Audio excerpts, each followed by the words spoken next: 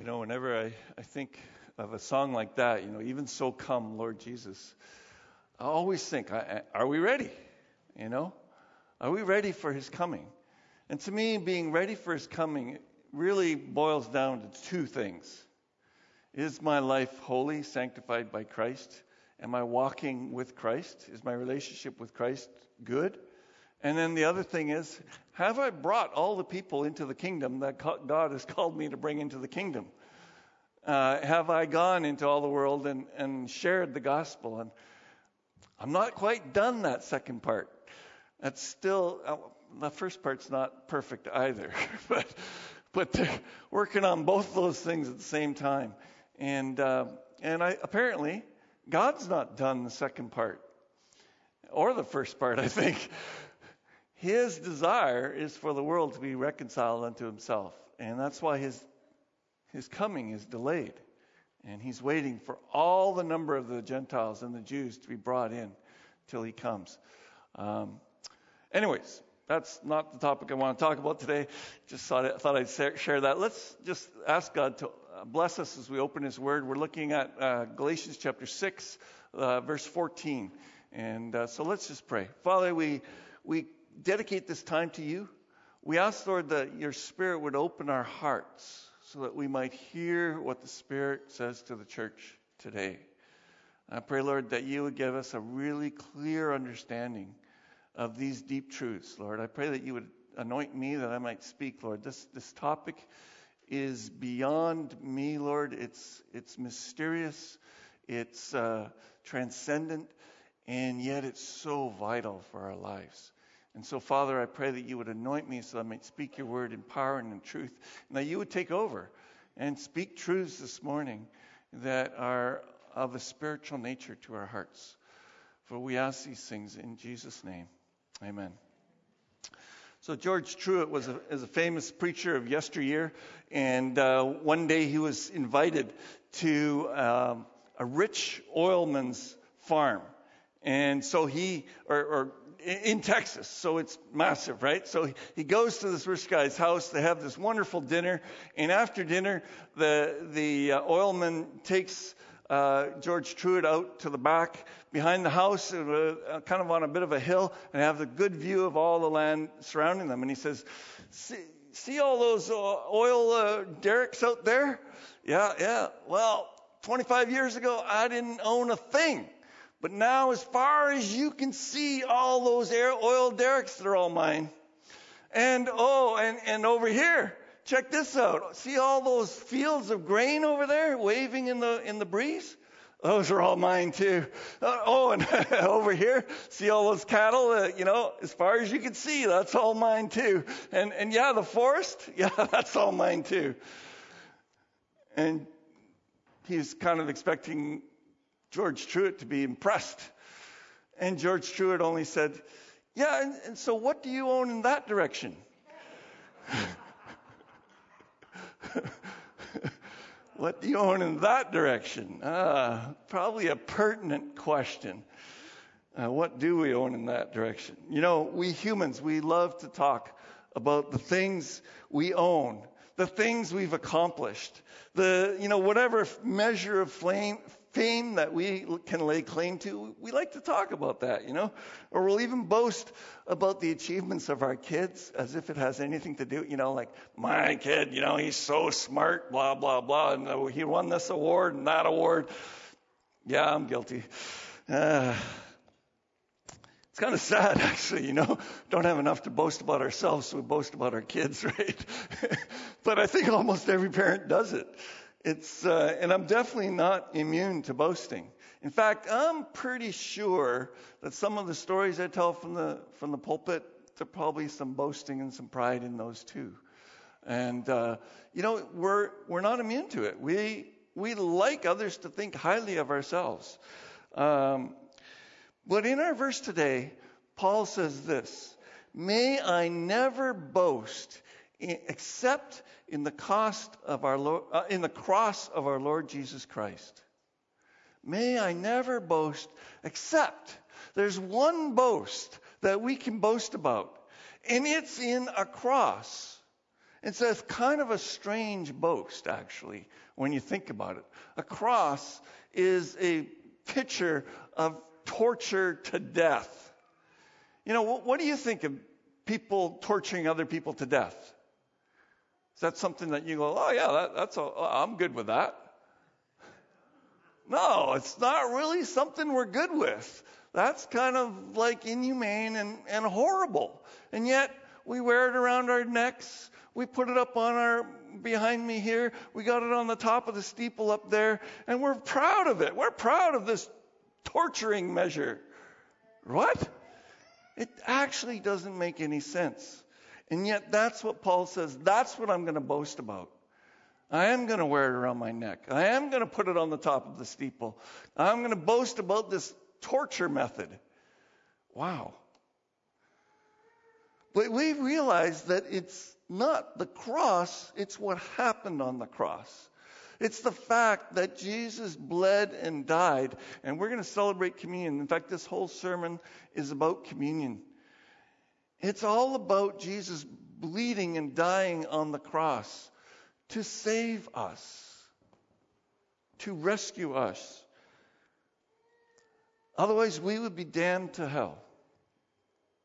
Otherwise, our lives would be meaningless. But because of God's surpassingly great love towards us, he went to the cross and died for our sins. In the cross, we have redemption through his blood, forgiveness of sins, in accordance with the riches of God's grace. Amen? Amen. So even though it's a horrible picture, a horrible image, what we understand it to do for us is amazing. It's amazing grace. And so we glory in the cross, in this horrible instrument of death. You may wonder why we celebrate communion every month. Why do we do it? We repeat this ceremony all the time. It's to remind us of the central thing in Christendom, the cross of Jesus Christ and his death for us. You know, the Bible says that the Jews look for a sign and Greeks look for wisdom. But we preach Christ crucified. What a horrible thing to preach. But that's what we preach because it's our glory and it's our salvation. Christ crucified. A stumbling block to the Jews. They're like, how can Christ be crucified? He's supposed to be our Messiah. And it says foolishness to the Gentiles. They're like, how does this work? Somebody dying? How does that make sense? See, the Gentiles didn't understand the lamb and the sacrificial system that the Jews did. So the Jews could understand the picture of Christ dying on the cross. They just didn't think their Messiah was coming that way. And the Gentiles, they just didn't get it. They didn't get this whole idea that you have to have a sacrifice and how that all worked. But to those whom God has called, in other words, to the Christians, that it all makes sense to, that God imparts wisdom to understand that Jesus died on the cross to save sinners like us. And all we need to do is put our faith in the cross, in Christ, and we will be saved. To those people, it's the wisdom of God. Both Jews and Greeks, Christ, the power of God, and the wisdom of God. For the foolishness of God is wiser than human wisdom, and the weakness of God is stronger than human wisdom. So God takes this horrible image of a cross, of this thing of torture, and he makes it the center point of the Christian faith and says, this is where we go. 1 Corinthians 1 goes on to say, God chooses the lowly things of this world, the despised thing. You know, anyone that was nailed to a cross, it says the Bible cursed them. And Jesus was cursed for us. The cross is a horrible image. It's a lowly thing, a despised thing. But God used it to nullify the things that were. That is our sinfulness. He's wiped away our sinfulness through the cross, so that no one may boast before him. In other words, nobody can say, hey, I've lived a good life, so God's going to accept me into heaven. Baloney. Nobody gets to heaven by living a good life. And if you think so, you're sadly mistaken. In fact, the whole book of Galatians is all about, it's written to the Judaizers who thought that they had to earn something for salvation. They had to at least get circumcised. At least have to do that. And Paul just flatly says, no, absolutely not. There's nothing you can do to earn salvation. Salvation is a free gift through faith in Jesus Christ. And when we put our faith in Jesus Christ, guess what happens? He puts his Spirit in us. And that Spirit wants to behave and live according to God's principles. And that's why Christians behave differently once they've come to Christ than they did before. It's not because they're trying to earn some salvation. It's because they've already received the salvation, and now they, out of gratitude, live to serve their Lord. What an awesome thing. And then Paul says, so that no one may boast because of their good deeds before the Lord. And what do we boast in? Therefore, as it is written, let him who boasts, boast in the Lord. And that's really what Paul is saying in Galatians chapter 6, verse 14. He's really saying we need to boast about the cross of Christ. We need to boast in the Lord. And I wonder, how's it going? How's your boasting going? About the one thing the Bible says you're allowed to boast about. How's that going? Do your neighbors know that you're so proud that you're following a crucified Lord? Do your neighbors know about what it means that Christ died on the cross? Do your colleagues at work know? Do your friends at school know that Jesus died on the cross? Do we boast about the crucifixion? You know, my son was having he says his group of friends, there are one Jewish guy, an atheist, and a bunch of Muslims, another Christian, and they're having this big debate, you know. And he was trying to get his words in edgewise, you know, but it wasn't going so well. But trying to put in the fact that, no, a death is needed for salvation. It's not just good works. That's not what it's about. Somebody has to pay for our sins. And Paul says, I am not ashamed of the gospel because it is the power. See, there I was just boasting about my kid again. Sheesh. It wasn't in my notes. But Paul says, I am not ashamed of the gospel because it is the power of God that brings salvation to everyone who believes, first to the Jew and then to the Gentile. And you know, my son said to me, it was very tough to have 3 or 4 Muslim friends all explaining to their atheist friends what they believed and trying to get his part in. It's very difficult. But are we ashamed of the gospel, or do we boast about the gospel? That's the question, right? That's what challenges us as believers. Are we proud of the fact that our leader died on a cross? That's what Paul's challenging us to think about today. We need to proclaim it from the rooftops. But let's just go back a second. Galatians, right book, Galatians 6, verse 14 is in a context. And so we want to just have a look at the context.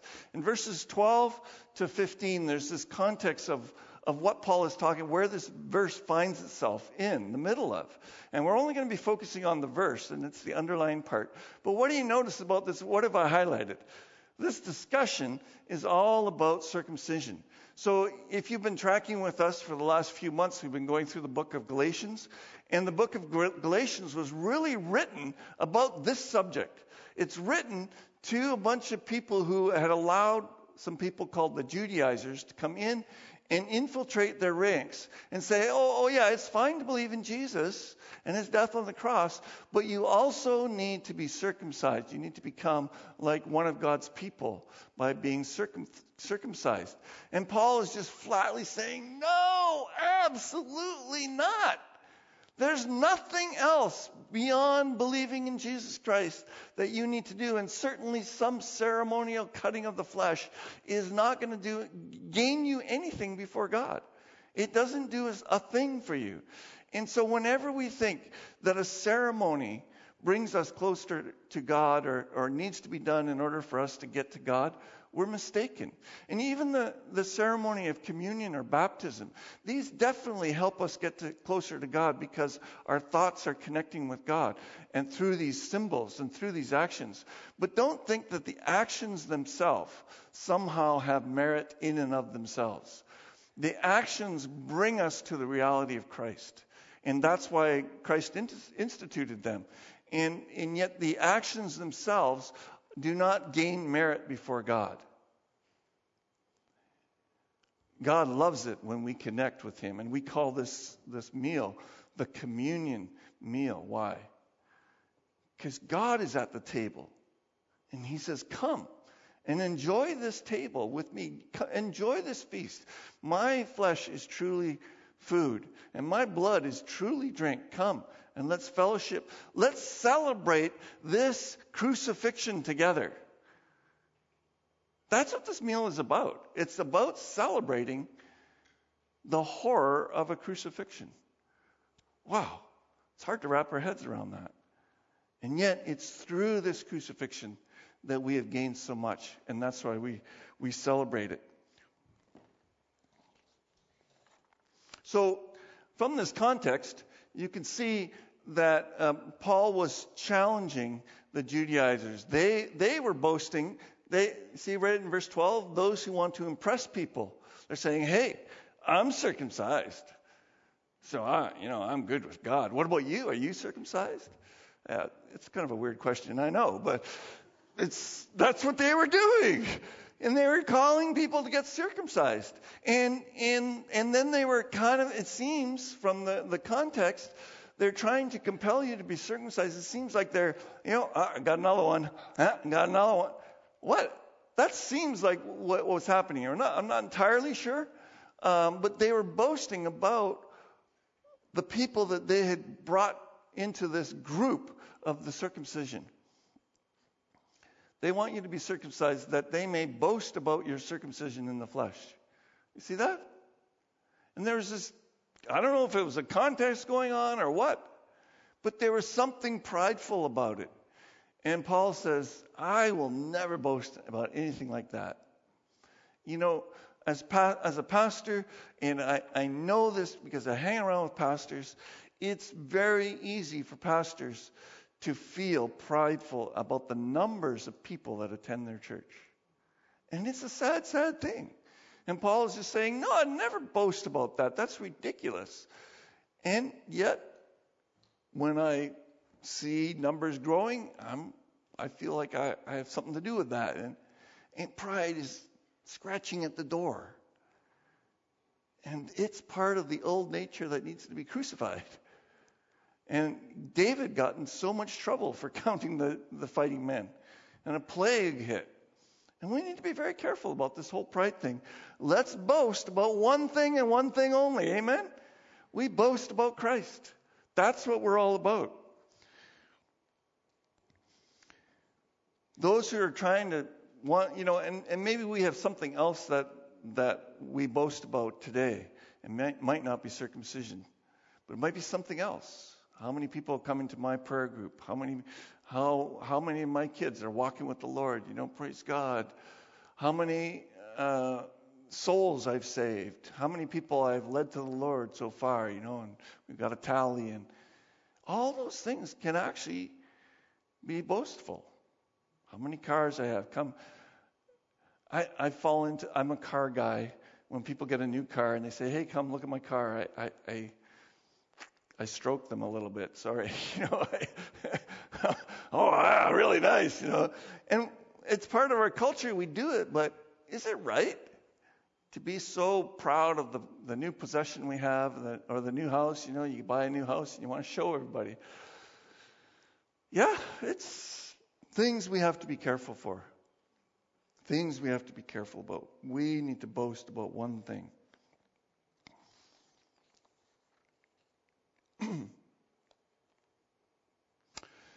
But Paul doesn't stop. In our verse, Paul doesn't stop with the crucifixion of Christ. He talks about two other crucifixions. You know that there's 3 crucifixions in that one verse that we're reading. And the first one is talking about the cross of Christ, the crucifixion of Christ. But then he says, may I never boast except in the cross of Christ, or the cross of our Lord Jesus Christ, through which the world has been crucified to me. That's the second crucifixion. And I to the world. That's the third crucifixion. There's three crucifixions talking about here, and we're going to kind of get into this. What does Paul mean by these other crucifixions? But before I go to these other two crucifixions, I want you to notice that the world being crucified to us and we being crucified to the world happens where? It happens at the foot of the cross of Christ. It's through Christ. Christ was crucified 2,000 years ago. And somehow 2,000 years ago, when Christ died on the cross, that's when we died also. Now, I know it didn't happen 2,000 years ago when you came to the end of yourself and you asked Christ to come into your heart. But when you understood what happened to Jesus Christ on that cross 2,000 years ago, and you believed and put your faith in that cross for your salvation, what happened was the world was crucified to you through that cross of Christ, and through that cross of Christ you were crucified to the world. And now we're going to talk about what that means. So somehow you were united with Christ's crucifixion in a transcendental way. In a supernatural way, you were united with Christ, and you died with Christ there, and the world died to you there on the cross. Like I said at the beginning, it's metaphysical. It's beyond physics. It's about the spiritual world, and somehow we were spiritually connected with Jesus Christ when he died on the cross. It's through the cross. And so the first point of my message has been, I am boasting in the cross, right? And the second point is that the world is crucified to me. Now, what does it mean that the world is crucified to me? What does that really mean? It's kind of a weird way of saying it. Now, so first of all, we want to say what the world is. I'm missing part of my notes. What's the next slide? I'll get it off the slide. Next slide. So in 1 John 2, John kind of spells it out, what the world is. For everything in the world, the lust of the flesh, the lust of the eyes, the pride of life, comes not from the Father, but from the world. And the world and its desires pass away. So he's saying, basically what he's talking about here, that we're crucified to the world, is the lust of the flesh. You know, the desires we want to have things that lust for maybe a woman or a man that your heart's drawn to that doesn't belong to you. That's lust. That's the lust of the flesh. Lust of the flesh can also include a desire for a Porsche or a Lamborghini or whatever. Yeah, my problem. Lust of the eyes can be, lusting after all kinds of things. The pride of life, we already talked about that. Boasting about what we can do and what we have. And Paul said, and John says, that's not of God. None of that stuff. And so that stuff is dead to us. All that the world has to offer, the riches, the fame, the pleasure, it's all the world. And that's all dead to us. It's kind of like, when your kids have toys when they're young, right? And they're battery-powered toys, right? And they're having fun with the toy. And then the battery goes dead. And what does the kid do with it? He's no longer interested in that. It doesn't whirl and tweet, and there aren't lights going around. It's not fun anymore, so just kind of cast it aside. I don't know if you remember these hex bugs things. You remember these things? My kids loved these things for a very short period of time. Because you see that one in the middle there? It's kind of not going in. That's what happened to theirs after a little while. And it was fun watching them for about 10 minutes. And then they got tired of them. And then when the battery quit, did we replace the battery? Did we replace the battery, Aaron? No, never did. And then what? It's just a hunk of plastic sitting on a shelf. It's Are you interested in the thing? No. I mean, besides, he's grown up. It's dead to him. It died. The battery died. It's dead. I don't have any interest in that. In fact, we have in our basement, you can turn it off now. Tired of looking at these. We have in our basement, if this guy will come out of my pocket, a whole pile of these Bionicles, like a whole pile I'm talking about, Stay, Mr. Bionicle. And there's a whole closet full of these in the room that my sons are in all the time. My sons used to love these things. They'd build them hour after hour, stack them, have them pitched battles on the dining room table, and down in the basement there'd be all these guys running around, and they loved them. Guess what? They haven't opened the box. They haven't looked at this thing. They haven't touched it for years. Why? They're dead to toys. Boring. They're dead to me. They have no interest. Then they don't even open the closet. There's a closet this tall, this wide, like this, filled with toys. They haven't opened it in maybe not decades, but definitely not years. Just haven't opened, not interested. They're dead to that. And that's what Paul's talking about. That's what ought to have happened when we were crucified with Christ. The world became dead to us. We're just not interested in that stuff anymore. It doesn't hold any. There's no desire for it. Now sometimes some adults kind of hang on a little to their childhood, right? And maybe you've met one or two. In fact, just a couple weeks ago, I was in this guy's house. He's my age. And he said, I got to show you my collection. And I'm like, oh, okay. I heard about this collection. And so I went into a whole room full of Hot Wheels cars. Okay, the little Matchbox cars, whole room packed. Like he pulls out drawers, and there's just stacks and stacks, and then he opens the closet. It's absolutely jam-packed. And I said, how many do you think you have here? He says, I got about 7,000. And I said, wow, why do you have so many? I said, I like collecting them all. I want them all. And I said, well, how many are you missing? Oh, a couple of dozen. Well, why don't you have those? Oh, well, I can't afford those. I'm like, what do you mean you can't afford those? Well, they're all over $1,000, every one of them. You can pay.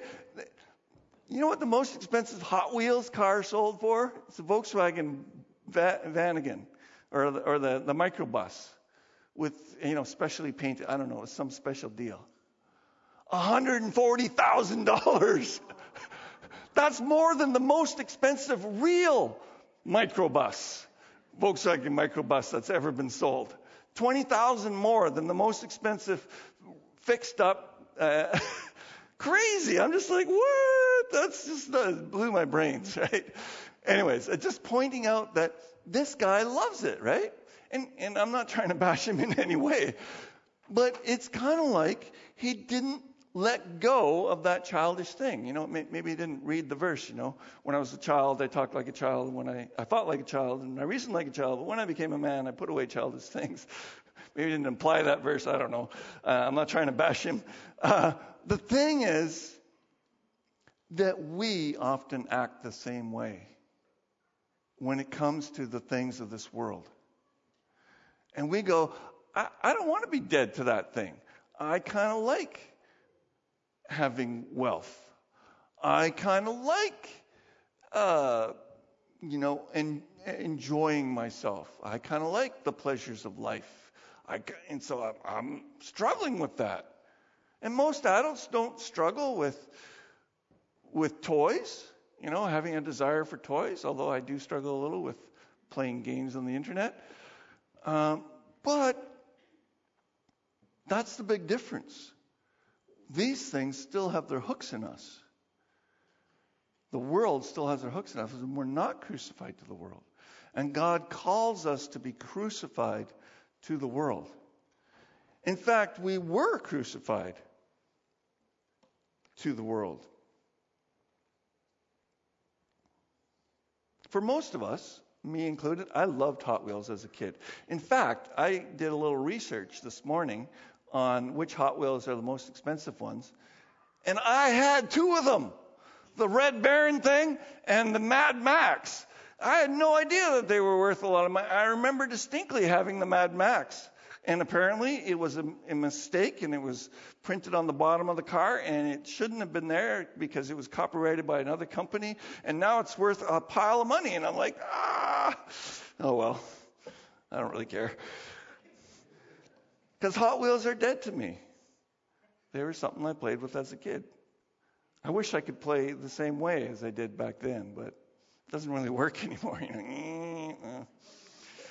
It just doesn't do it for me,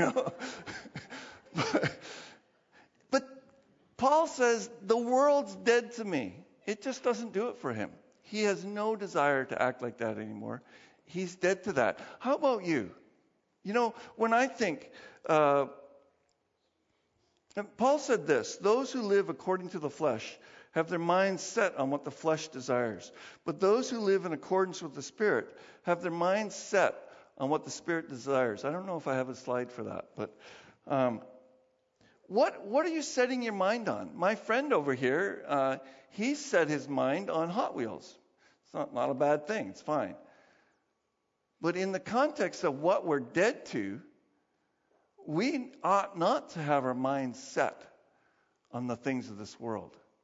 We rather should be throwing it out.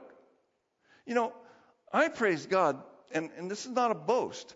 It's just a reality that the things of this world are crucified to me. Many of them are. Lying, stealing, they're dead to me. I don't have any desire to take. Well, once in a while it creeps up in me. And I plan out how I would rob a bank. But that's just my private little insane world. I don't know why I do that. There's really no desire in me to rob a bank. I mean, this is weird. Why do I say things like that anyways? You guys don't need that much insight into your pastor. But lying and stealing, they have absolutely no interest to me. I'm not, they're dead to me. Swearing and drinking and doing drugs, coarse jokes, extramarital affairs. They're just dead to me. I'm not interested in that. I don't have, nothing in me draws me to those things. They're just dead to me. These things have no pull in my life. They are crucified to me. And how come they're crucified to me, all these things that so many people do and enjoy? They're dead to me because in Christ I died. And the world was crucified to me long ago when I accepted Christ as my Savior. Unfortunately, there are a few things still left that pull my heart from the world. And they're things I need to still work on to crucify the world to me. And even though it happened long ago when I became a Christian, they're still kicking around. It's kind of like, Monty Python sketch, The Holy Grail, where they're bringing the cart around and the guy's yelling, bring out your dead, bring out your dead. And people are loading, this is during the Black Plague, and they're loading bodies onto this cart. And one guy gets loaded on, and suddenly you hear, I'm not quite dead yet. And the guy takes a hammer and whacks him on the head, and off they go. It's kind of sick humor, but it's kind of like that in our life, isn't it? And the old man is like, I'm not quite dead yet. I'd kind of like to enjoy that sight of that woman partially dressed over there. Can we just take another look? The old man is still kicking around down there. And he's not quite dead yet. We've tried to crucify him, but he keeps rearing his ugly head. So what do we do about that?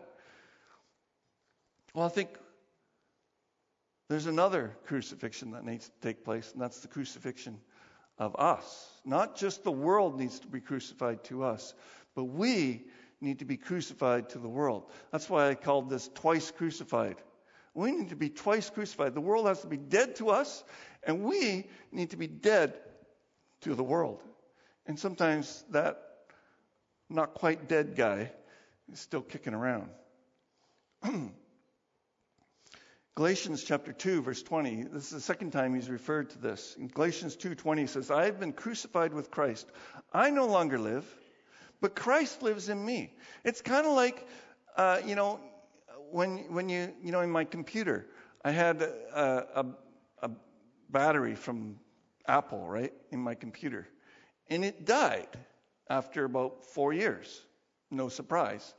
And so, people are saying, well, you should buy a new computer. And I'm like, I'm not buying a new computer. It's just a dead battery, It lasts for about 15 minutes. And that was it, So what did I do? I did some research, and I found a battery for cheaper than Apple was selling them, but it had more milliamps. It was better. And now my computer lasts longer than it did when I first bought it. It lasts for about 12 hours. It's awesome. And I put this thing in, and it was great. And you know what? That's what we have to do. We have to take out the old battery and crucify it. That old self needs to die. And then put in the new battery, Jesus Christ. He's better than the Energizer Bunny. He keeps going, I'm telling you. And when God comes in your life, he changes your life from the inside out. And he makes that desire for the world. He says, no, that's not part of this new battery. This new powerhouse you have, it doesn't do that anymore.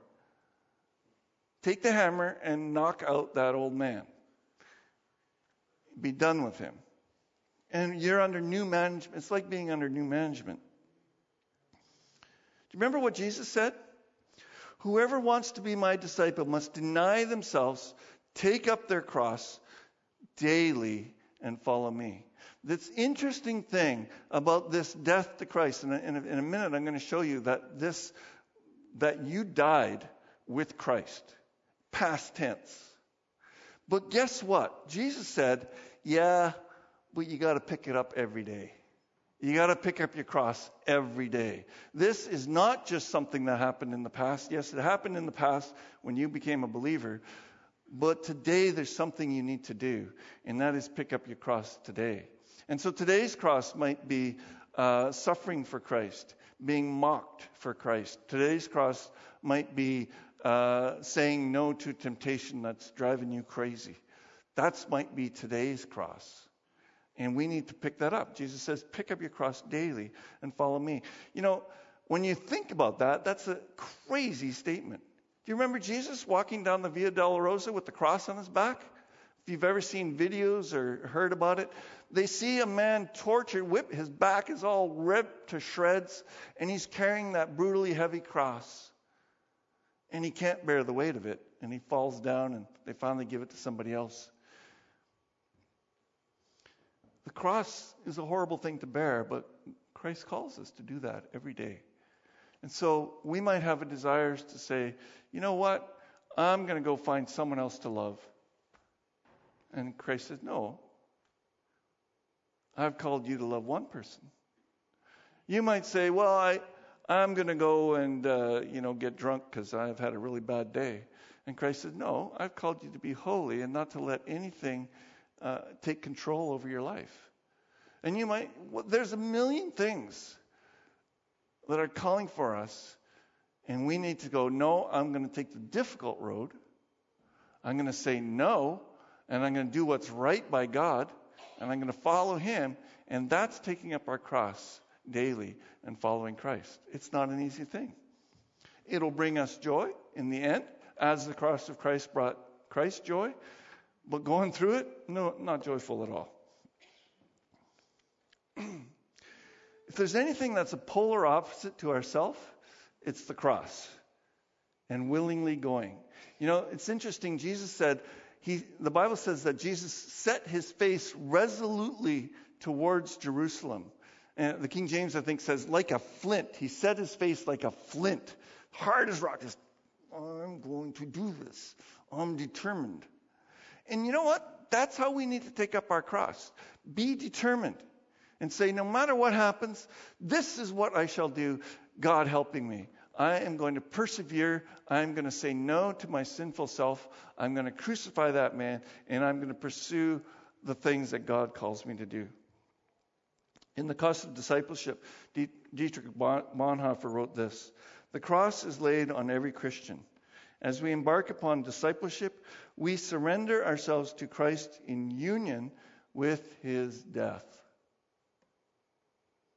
We give over our lives to death. And we say, it's not my life, I'm dead to the world, I'm dead to pleasure, I'm dead to doing things my way.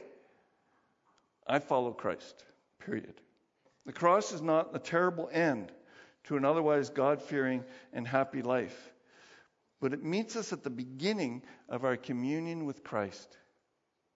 You know, Paul said, I fellowship in the sufferings of Christ. What do you mean by that? He meant that he was being crucified daily. Every time he got beat up, stoned, whipped, shipwrecked, he said, hey, I'm just filling up in my body the marks of Christ. This is what it means to be a Christian. I'm totally fine with that because I'm dead to self. I'm already dead. What more can they do to me? And he would keep going.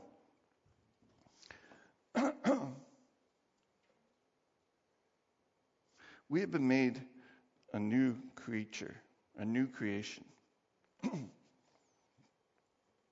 So in Galatians 2, verse 20, if we could have that up on the screen. When was this crucifixion? When did this take place? What does it say? What are the words used? I have been. English students, what tense is that? Past tense, that's right. I have been. But Christ and I no longer live. What tense is that? Present tense.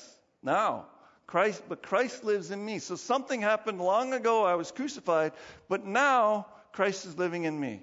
And I'd like you to turn in your Bibles to Romans chapter 6.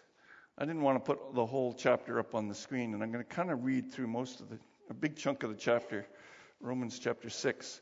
So pull it out in your phone or your Bible or whatever. And I want you to notice, because Romans 6 talks about this whole experience of being crucified with Christ. And what I want you to notice is the tense of the verbs as we read it, okay? So I'm just going to read it. What shall we say then? Should we go on sinning so that grace may increase? And of course he says, by no means. We died to sin. What tense? Past. That's past. Whoever said present, sorry. Died is past tense. How can we live in it any longer? Or don't you know that all of us who were baptized, that's past tense, right? Into Christ Jesus, were baptized into his death. So he's saying that, at one point, when we baptize people here in the baptismal tank, we take them and I get them to fold their hands as if they're in a coffin, and I shove them down under the water as if they're buried in the grave, right? Why? It's because that's the picture of what happens when they accepted Christ into their life. They died with Christ. They died to the world. They no longer, because their old man was crucified, no longer has interest in the world. We were therefore buried, past tense, with him through baptism into death, in order that just as Christ was raised from the dead through the glory of the Father, we too may live, not lived. We too may live. Now all of a sudden it's present tense. So he's saying this crucifixion happened in the past so that today we might live. Present tense. If we have been united with him, that's past tense, in his death, we will, future tense, be united with him in his resurrection. So we know that someday we're going to rise with Christ because he rose from the dead. But also the resurrection Christ is living in us. That's what helps us to live today. For we know that our old self was crucified, past tense, with him, so that the body of sin might be done away with. That's present tense. Did you see that? He keeps switching between what happened in the past is the crucifixion. What happens today is that the body of sin is done away with. And we should no longer be slaves to sin. That's today. What happened in your past when you accepted Christ is that you were crucified. Today, you have power to live a holy life. Because anyone who has died, past tense, is free from sin. You don't see that thing. It's not got any power in it. Maybe it's behind the chairs now. But this guy, you don't see him actively moving around because he's dead. There's no life in him. And same with our old man. And we have to understand that. That happened in the past tense. Now, if we died with Christ, past tense, we believe that we will also live with him. Will is present tense. We live with him today. For we know that since Christ was raised from the dead, past tense, he cannot die again, present tense. Death no longer has mastery over him. Death, he died to sin once for all. The point he's making is that we die with Christ once for all, past tense. When I call you to this communion table to understand your death in Christ, I'm calling you to remember something, that you're dead to sin, that you were crucified, that the world was crucified to you, past tense. And therefore, we live present tense with that reality. And we need to get that straight in our noggins, because we keep thinking, oh, I haven't quite died with Christ yet. No. The Bible says you did it. It's done. Now you have to live in reference to that death. But the life he lives to God. And here's the key, folks. Verse 11. In the same way, count yourselves dead to sin. Here's a present action that we're supposed to do. It's something we do right now, right today. This is not the part that was done long ago. The counting ourselves dead to sin is what Paul calls us to do right now. You were crucified with Christ. Now, okay, I'm belaboring the point, but you get it, right? Count yourself dead to sin and count yourself alive to God in Christ Jesus. Therefore, do not let sin reign in your body.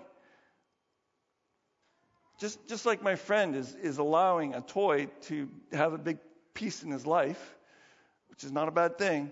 But what is a bad thing is if we let sin reign in our life. If we allow it to just sit there and fester, that's a bad thing. And the Bible is very clear. We died to that. We're done with that. Do not offer the parts of your body to sin as instruments of wickedness, but rather offer yourselves to God as those who've been brought from death to life, and offer the parts of your body to him as instruments of righteousness. For sin shall not be your master, because you are not under the law, but under grace. I hope you're getting this. It's very clear that we were crucified in the past when we believed in Christ. And now, God is calling us to live with that recognition. So when you're tempted to sin, what do? Hey, that's not me. I'm not that guy anymore. That guy's dead. He was crucified with Christ. I'm a new man. I'm a different person now. And I live for God. I set as Romans 8 says, whoever lives by the Spirit has to set their mind on the things of the Spirit. And those who live by the flesh set their minds on the thing of the flesh. It's a decision we make with our brains, folks. What are we setting our minds to?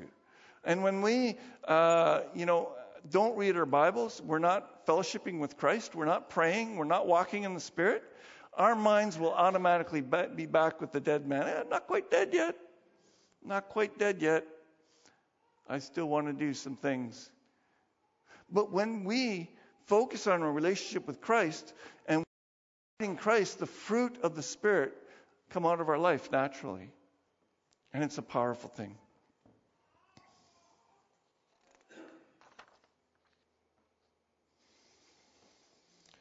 So there's an old story about an African convert.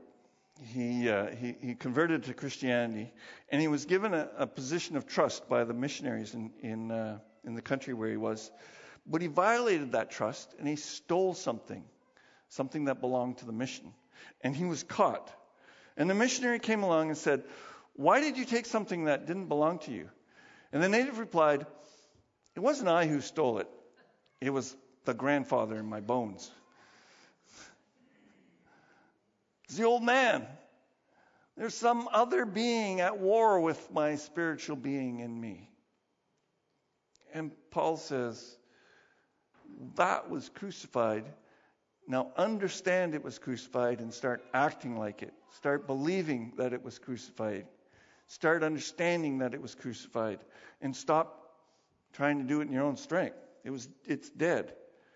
And so once this man's faith grew stronger, he was asked, "How is that grandfather in the bones doing?" And he would reply, "Well, grandfather isn't dead yet, but he doesn't get around like he used to." Well, hopefully this is true for you as well. And we're all on this process and this journey. And it's my prayer that we find freedom in Christ. This is what the book of Galatians is all about. It's about freedom in Christ. So when we need to focus on Christ. And so this Wednesday is Ash Wednesday, which means that if you're in an Anglican church, you would go to church and they would be putting a cross on your forehead with ashes, symbolizing death to self, really. And it's symbolizing a journey on which people go as they prepare for the death of Christ. So in 6 weeks, it's going to be Easter. And so we're just done Galatians now, and we're going to be looking at the journey of Christ as he set his face like a flint towards Jerusalem. And so I want to invite you back for the next 6 sermons and Sundays, as we're going to be taking that journey with Christ to the cross. But I believe that journey starts here today with this communion service. As we celebrate the cross, the horrible torturing to death of Jesus Christ. And we celebrate that because it also buys our freedom and our salvation.